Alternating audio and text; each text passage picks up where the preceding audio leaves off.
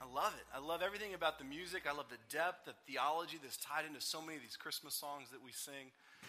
It's a shame we don't do a ton of them more during the year. You know, we don't explore these things. We don't really use a Christmas story in Scripture outside of Christmas, which is relatively sad. So I'm actually really motivated this time of year as a way of thinking about how we step into 2014 and what that really looks like for us as a church, and how the incarnation, the very presence of God in the person of Jesus Christ, changes everything for us. And I've been talking about Christmas over the past few weeks, really in terms of what it means, right? And so I kind of threw some things out there the past few weeks saying, you know, culturally, while this is a wonderful time, there are certain markers that are out there for us. Christmas is about presents, and it's about giving and trees and traditions and cups and Starbucks cups and things like that. And I talked about commercials and figgy pudding and Yule logs, whatever those are, and how it's all sort of about that stuff. We kind of said it tongue-in-cheek, and we talked about the consumerism that sort of drives Christmas as well. The fact that we'll give $470 billion this year as Americans to Christmas, right? $470 billion with a B. That we'll spend all kinds of money on things and on decorations and on resources and toys for our kids and all that kind of stuff. And then we had Haley Stewart stand up here last week and talk to us about the world's water crisis. Talk to us about how kids all over the developing world and families all over the developing world are dying because of lack of access to clean water. Did you know that you can solve the world's water crisis all over the world for $10 billion? Yet we'll spend $470 billion this year alone on Christmas. 8 to 10 billion of that will be on decorations. Sometimes I think that while we understand that there's a bigger picture with Christmas, most of us don't really know, number one, what it means and how we live into that. And so for the past 3 weeks, I've kind of been exploring this idea of what Christmas is about. And the first week we talked about Christmas being about the incarnation. The word incarnation is really an important theological term, which means the embodiment of God in the person of Jesus Christ. So that the incarnation was not only God with us, but God breaking into humanity, into sinful humanity with his perfect, sinless self. And not just about the infant birth, but about the process of redemption that would come about through the cross and ultimately the resurrection of Jesus. That God broke into this world so that we might know him. So often we think Christmas is about that single event that happened in a manger some 2,000 years ago. The shepherds gathered and everybody held hands and that baby cried, and we remember that story. That sounds like fun, whatever's going on down there. Part of me wants to go be a part of that. So we think it's about that story, but really it's about the presence of Christ. I mean, ultimately Christ was born to die. The entire purpose of the manger, of the wise men, of these kind of trek through the countryside on camels following the North Star, is so that Christ, the embodiment of God, would die on a cross so that we might have new life. And then last week we talked about Christmas being about worship, and we explored this idea of how worship began. Really, the worship of Christ began 2,000 years ago, and how the angel of the Lord appeared to these shepherds, these sort of throwaways, and declared the coming of the king, right? And how that's such an incredible picture of what God does with us. And we talked about worship and how I longed for our lives to be about this sort of deep, passionate worship that sort of wells up in everything that we are and drives us to tell the world. So we talked about Christmas being about the incarnation, about presence is what we called it. Christmas is about presence, not E-N-T-S, but E-N-C-E, presence. And then Christmas was about worship, was last week. Well, this week we're going to talk about the third thing before we kind of do our Christmas service next week. And that's this, that Christmas is about giving. Now, I know some of you here are probably going, great, this is it. This is the one I've been waiting for, right? End of the year, church is looking for some little extra money. I mean, so he's going to hit us up. We're going to feel a little guilty. We're going to talk about poor kids and how they're struggling and all that kind of stuff. And I'm going to feel bad because I got my kid that $50 Lego set. Now I feel like I need to give something. The church is talking about giving and all that kind of stuff. But if you know me at all, if you come ever to church with us, you realize pretty quickly that this idea of giving to alleviate my guilt, right? Or to make myself feel a bit better around the holidays is really not a biblical picture of giving at all, and probably one of the most worthless messages I could preach. Scripture actually paints a very different picture of giving, and it does not begin with your resources. It actually begins with your heart and with your life. And I deeply believe that Christmas really begins here. What would happen if we truly said, Lord, I give myself over to the lordship of Jesus Christ. And then as a response to that life-altering proclamation, I'm going to give my life away and follow you. What if giving in our mindset wasn't about giving my stuff, but instead was about saying yes to Jesus and yes, I will follow you. And that's what we're going to explore this morning, because that's what I believe Christmas really is about. Surrendering our hearts and lives to the lordship of Christ, and then ultimately saying, Jesus, I give my life away to follow you. So if you got your Bible, I want you to open up to Luke chapter 9. If you've got one in front of you, still Luke chapter 9. So just grab it, open it up. We're going to be exploring this idea of Christmas from that standpoint. Not really a Christmas story this morning, but nonetheless, what Christmas, I believe, is truly about. So if you got that Bible, open to Luke chapter 9. We're going to start off in verse 18. So if you've got your Bible, I want you to open up there, and then we'll take a few seconds and pray together. God, I thank you for the opportunity, God, this morning. I thank you for the testimony that comes from our children. I don't say that lightly, Lord. We have prayed over the past several years, long and hard, that you would give us a heartbeat to love the kids that you've put in this community well. And Lord, we know that Stephanie and Emily and some folks that volunteer really answers to those prayers. And watching these kids stand up here and proclaim truth was pretty amazing. Lord, it's been quite a journey, this little church that we've planted and are a part of, and watching our kids get up and be a part of this expression of worship is really moving to me. So Lord, we're grateful. Lord, we know and recognize that this time of the year is complicated and clogged up with all kinds of things, with buying and presents, and sometimes great family, sometimes not so great family, sometimes busyness, sometimes working harder, deadlines, school finals, all those kind of things. So just for the next few minutes, let us just pause and sit. Just sit in your presence and just reflect on all that you've done and all that you promised to do. Take a moment in your own heart and just ask God to remove everything but him this morning. All the noise, all the voices, all the distraction, all the stuff that has to happen at 12:30 today or whatever. And just remove it all for the next few moments and just ask to see him.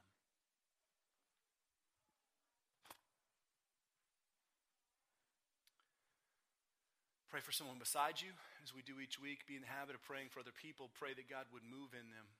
Even if you don't know their name, just pray for them.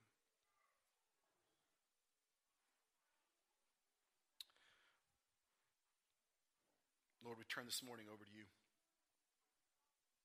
We ask that you be glorified in everything that we say and do. Teach our hearts. We ask this in Jesus' name. Amen. So Luke chapter 9, I'll give you some fill-in just a second, but let's read it together. Luke chapter 9, verse 18. Once when Jesus was praying in private and his disciples were with him, he asked them, "Who do the crowds say that I am?" And they replied, "Well, some say John the Baptist, and others say Elijah, and still others, one of the prophets of long ago that's come back to life. But what about you?" he asked. "Who do you say that I am?" And Peter answered, "The Christ of God." And Jesus strictly warned them not to tell this to anyone. And he said, "The Son of Man must suffer many things and be rejected by the elders, the chief priests, and the teachers of the law, and he must be killed on the third day and be raised to life." Then he said to them, "If anyone would come after me, he must deny himself, take up his cross daily, and follow me. For whoever wants to save his life will lose it, but whoever loses his life for me will save it. What good is it for a man to gain the whole world and yet lose or forfeit his very self?" Not exactly a Christmas passage, right? Not exactly a passage that reminds us of sort of this wonderful time of the year with snowflakes and all that kind of stuff. But it's nonetheless, I think, one of the most important passages in all of Scripture, because I believe it asks one of the most important questions that you will ever be asked. So Jesus has gathered his disciples, and the crowds around are obviously beginning to talk about him. They've heard the things that he's done. They've seen that he has fed 5,000, that he has cast out demons, that he's done miraculous, amazing things. The crowds have heard that he's taught with authority, that he's healed people, that he's given the blind sight, that the deaf are able to hear. And one day, while he's out praying by himself in private, he turns to his disciples with all those crowds around. He says, "What are people saying about me? Who do people say that I am?" So the disciples, they begin to say what they can think of. Well, here's what we've heard. We've heard that some people actually think you're John the Baptist, right? He's kind of a crazy guy out in the wilderness and dressed in, bear skins or whatever and eating locusts. And some people think that's you, right? They say, "Well, I've actually heard that somebody thinks you're Elijah, that you've come back, right? That you're a prophet from long ago." They sort of shout out all the things they've heard of. Jesus hears those things, and he looks at those disciples gathered there, and he said, No. Now, what about you? Who do you say that I am? And then Peter very quickly replies, "Well, you're the Christ of God." Matthew records it as him saying, "You're the Christ, the Son of the living God." And he warns them not to tell anybody. And then he tells them some things that are going to happen about how he's going to be handed over at the hands of the chief priests and the elders. And that ultimately he's going to be killed. And then he looks at them and he says, "But listen, I've got something to tell you. If you're going to follow me, you must deny yourself, take up your cross daily, right? Follow me. If anyone wants to save his life, he'll have to lose it. For what good is it for man to gain the whole world, yet lose or forfeit his very self?" And he sort of gives them these instructions. Now here's the thing. I think the question wrapped up in there is one of the most important questions that we will ever deal with as people. And that's the question of, who is Jesus Christ? Now don't make any mistakes about this. This was not an easy question and an easy answer. When Jesus looked at the disciples and he says, "Who do you say I am?" He's actually asking an incredibly important question. And I can't understate how important this question was. Because Peter's response is really, really powerful. Because he wasn't just sort of saying tongue-in-cheek, oh, you're the Christ, you're the anointed one, you're the Messiah, you are the Son of God, you are Lord. He's not just saying that. Because by saying those things, he was ultimately signing his own death certificate. Because by acknowledging that this person, this Jesus, was God's Son, was the Messiah, he was basically becoming a blasphemer, which was punishable by death. Ultimately, Peter would live into that. But it wasn't something he said tongue-in-cheek. It wasn't, oh sure, Jesus, you're the Lord. You're Messiah. It was an incredibly important proclamation and one that would ultimately cost Peter his life. But what Peter was saying is that you are the one that has been talked about in Scripture. You are the one that is of God. You are the Christ, the Messiah. And Matthew records him saying, "You are the Son of the living God." Now, this is an incredibly powerful statement. And it's one that I don't take lightly, because I think that you and I are actually asked the same question. Who is Jesus to you? I mean, really, who is Jesus? Is he a great moral teacher, right? Is he sort of a figure of your religious experience or some kind of significant religious thing, or someone that you pay attention to for about 4 weeks a year, or maybe if Easter, throw that in there, maybe 5 weeks a year? Who is your proclamation of who Christ is? Because if, like Peter, and I'll venture to say this, I think that the majority of us in this room, and I won't kind of take too much for granted, but I think the majority of us in this room are very much okay with Peter's comment. We're very much okay saying Jesus is Lord. The question really becomes, at what point in time does our life and our heart begin to live into that statement? Because very easily we can proclaim Jesus as Lord and has zero effect on our life. But what Peter proclaimed on the side of that hill that day would change his life forever. It would change the very trajectory of how he lived. He would go through ups and downs. He would ultimately deny Jesus. He would end up dying for that very statement. Because essentially what Peter was saying is that you, Jesus, are Lord.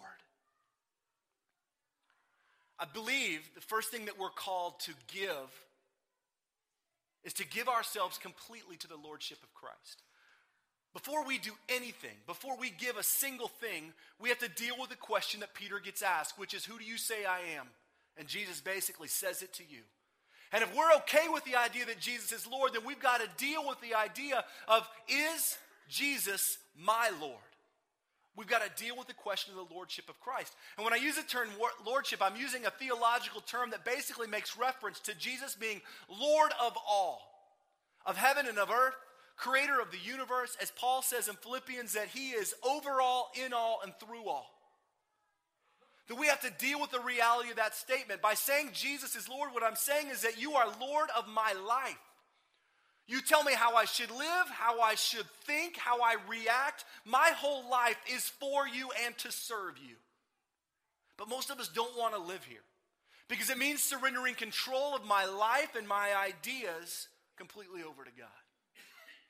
So we're okay with saying that Jesus is Messiah, that Jesus is Lord, but very seldom are we really willing to surrender our hearts to the lordship of Jesus Christ, to give ourselves over and say, God, you get all of me. Every single little piece. Surrendering to the lordship of Christ means that you are not only Lord, but you are Lord of my life. Of my life. And this is essentially what Peter's proclaiming. And this proclamation would change everything. So Jesus hears Peter proclaiming this, that you are Lord, that you are Messiah, that you are the very Son of God. And he quickly follows it up with some instructions about how not to talk about it. And then he basically says something that I think is incredibly profound. All the things Jesus said, right, were profound. But this one is good. They're all good. Some of them aren't fun, but they're all good. So verse 23, then he said to them, if anyone come after me, he must deny himself, take up his cross daily, and follow me. You know what's remarkable about this statement is that basically Jesus is saying this in response to Peter. So Peter goes, hey, you are Lord, you are the Christ, you are the Son of the living God. And Jesus says, Peter, if you really believe what you just said, then it's going to have to affect how you live. If you really believe that I am Lord, that I am Messiah, that I am the Christ of God, right? If I am the one, then it's going to change the way that you live forever. And he said, Peter, if you really believe that, then you've got to be willing to give your life away. If you're willing to give yourself to the lordship of Christ, you've got to be willing to give your life away and follow him, which means at some point in time, your proclamation as Jesus as Lord has got to impact how you live. That's basically what Jesus is saying. He's saying, Peter, you can say all you want that I am Messiah and that I am Lord and that I am the Son of God, but at some point in time, you have to begin to live in a way that follows me. This is where the intersection of the Christian life gets really messy. Because most of us will show up at church on Sunday and proclaim from the top of our lungs, Jesus is Lord. We will sing the songs and we will love them. But we will walk out of these doors and our lives are impacted almost in no way. So here's the thing. Jesus gives some very specific instructions. He says, if you're willing to give yourself to the lordship of Christ, willing to call me your Lord, then it's going to affect how you live. You've got to be willing to give your life away. And listen to what he says to Peter. He says, listen, if you're really going to say these words out loud, this is going to be how you live. If anyone would come after me, he must deny himself, take up his cross daily, and follow me. There's several things in there I want you to see. The first is that Jesus says, if you're going to come after me, you have to deny yourself. This is what I hate the most about the Christian life. I love me. Like, I love things that make me feel good. I love putting myself here and making sure that I'm comfortable. Yet Jesus calls me to deny every impulse that I have. And we all have the impulses to elevate ourselves. Even when we think we're in our most humble, we all have the desire to serve ourselves first, right? Some of it's just more visible than others. But Jesus says, look, if you're going to come after me, you must deny yourself, ultimately surrendering control of your life to me. It's what John the Baptist says when he says in verse 3 of the book of John, he says, he must increase and I must decrease. That's essentially what he's saying. He's saying, look, to deny yourself means it's not about what I want, what I can have or what I get. It's not about my stuff or my resources or my respect or my dignity. It's not about any of those things. Instead, Jesus, it's about you. I will deny the very things that I think will fulfill me so that you can be glorified.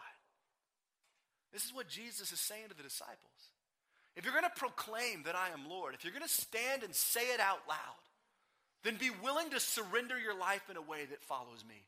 You have to deny yourself. Literally, you have to look at yourself and say, it's not about what I want, right? A lot of us are pretty good at doing this in relationships at times. We're just not really good at doing a relationship with God. You've got to deny yourself first. It will be the most difficult challenge you face in all of your Christian life, I promise. The wrestle that you have with the self.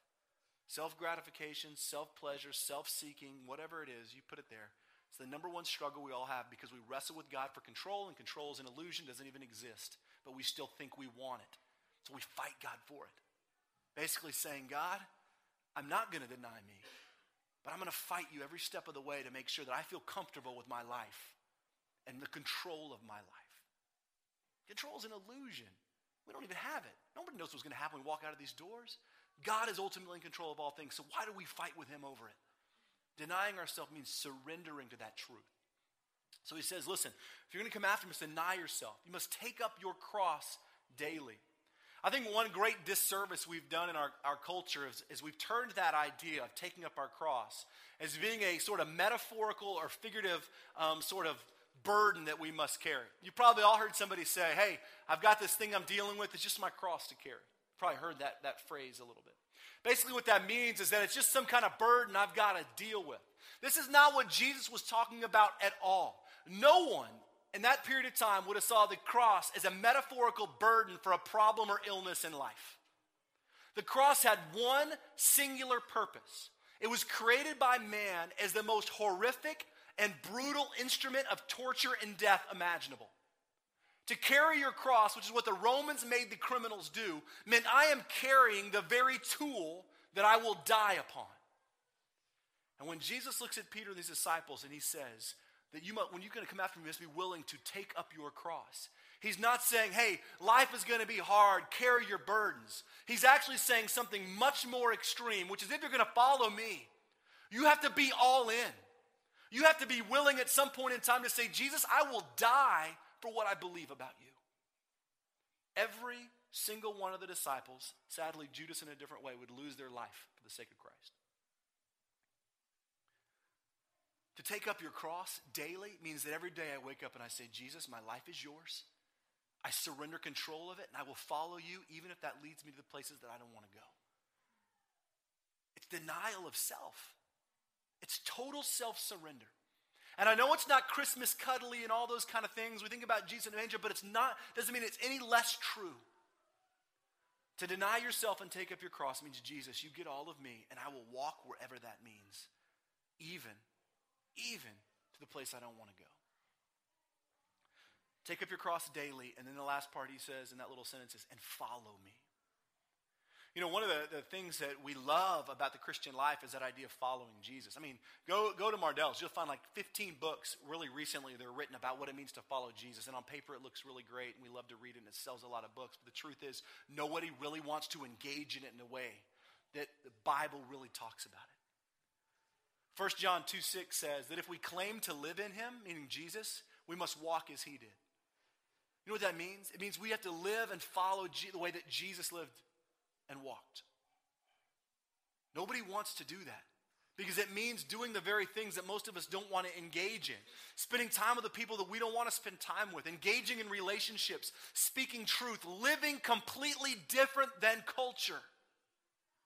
That if we're going to claim to live in him, we must walk as he did. Following Jesus is not a metaphor on how we just sort of need to do things like Jesus would do them. It literally means that our feet need to be where his feet were. We spend time with the people that he spent time with. We talked to people the way he did. We interacted with the world the way that he interacted with it. And we lived in such a manner that brought glory alone to God and not to ourselves. Following Jesus is not a metaphor for mission, as many books would have you believe. It's not that at all. Following Jesus is a metaphor for surrendering your life to him that says, you get all of me, and I will go where you went, and I will put my feet where you put them, and I will think about my resources in my life the way you did, and I will honor God the way that you honored the Father. I will live in a way that attempts to be like you. See, we want to handpick the things that make us feel good. Oh, Jesus spent time with the poor. So on Christmas and around that time, I'm going to spend some time with the poor. I'm going to give a little bit extra money away. And I'll take a little bit of the guilt away, or I'll feel a little bit better about my Christmas interactions. And we call that following Jesus. The reality is just making myself feel a little better because I won't completely surrender my life to Christ. No amount of doing that will ever take away the call to give your life to Christ. And I'm not saying that we shouldn't do things like that over Christmas. I'm just saying that shouldn't be the motivation why we do things like that over Christmas. Following Jesus is a daily decision. Not 4 weeks of the year. Not making sure we give at the end of the year so we feel a little bit better about what's unfolding. But it is a daily surrender. Peter, if you're going to claim these things, if you're going to actually give yourself to the lordship of Christ, say, Jesus, you are Lord of my life, then it means that you've got to be willing to do these things, to deny yourself, take up your cross, follow me. And then he finishes with this statement, or he kind of ends that little section with this statement. For whoever wants to save his life will lose it, but whoever loses his life for me will save it. What good is it for a man to gain the whole world, yet lose or forfeit his very self? Basically, he's saying something so radically countercultural that it's one of those things that we just sort of love, but we don't know how to live. Jesus is essentially saying, look, You can have the world. You can have respect, and you can accrue wealth, and you can do things, and you, by all standards of this world, you can really live a life that looks great, right? And lose it. Not the stuff, but your life. Everything on this planet can point to the fact that you are a great human, that you are a lover of people, that you are successful in your endeavors, that you love your wife and love your kids or love your husband and love your family and all those kind of things. You can have all of that and still lose your life. What Jesus is saying is so powerfully countercultural. He says, however, if you really want to save your life, the abundant life that John 10:10 talks about, and the eternal life in heaven, then you've got to be willing to lose it here. And you know what losing it means? It doesn't mean gathering up all your things and giving away. Right? Losing your life means denial of yourself to the lordship of Christ. That's what Jesus is talking about. It's the same thing he just echoed. If you want to lose your life, give it over to Christ. Quit hanging on to it with all that you are in hopes of somehow you have something that resembles control. Jesus echoes the same things he's been saying. That's all that passage means. It doesn't mean gather up all your stuff and move somewhere distant so that you feel really good about the fact that you're really following Jesus. It just says, listen, die to yourself. Sometimes that's what that means, sometimes it's not. But most of all, it just means, Jesus, you get me, all of me. Every corner of my heart and every recess of my mind belongs to you. I'll give myself over to follow you. I deeply believe that Christmas is about giving. But first and foremost, and always, it's about giving your life completely to the lordship of Christ, and then giving your life away in a way that says, I follow you. Now, my thoughts on Christmas giving are this.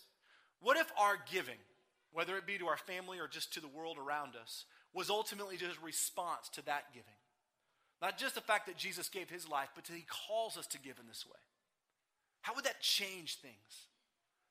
How would I change by giving my resources and my time and my life? What would that look like? What if this year, instead of giving extra to people for Christmas so that I felt really good, I actually gave all of me to Christ?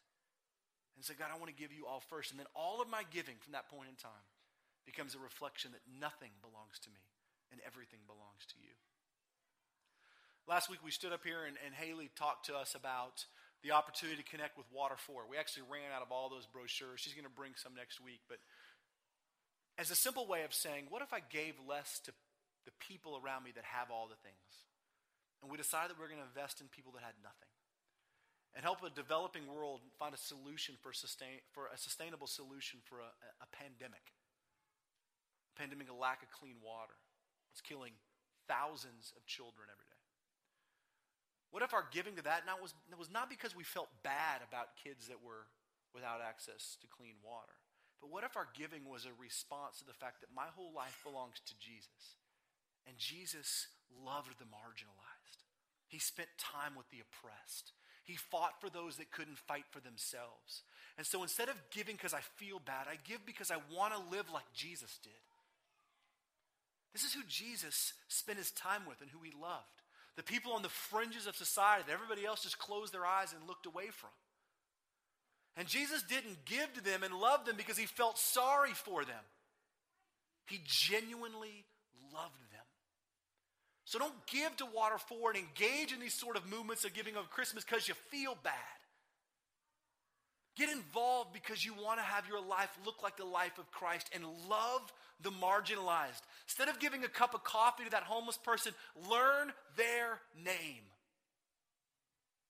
Instead of telling everybody about how great Christmas is, invite someone to meet the God that's changed you. Give your life away. So as we walk out here today and close in worship, these are the two things I want you to think through. How do I answer that question that Peter and the disciples were asked? Who do you say that I am? And how does that change how I live? Let's pray.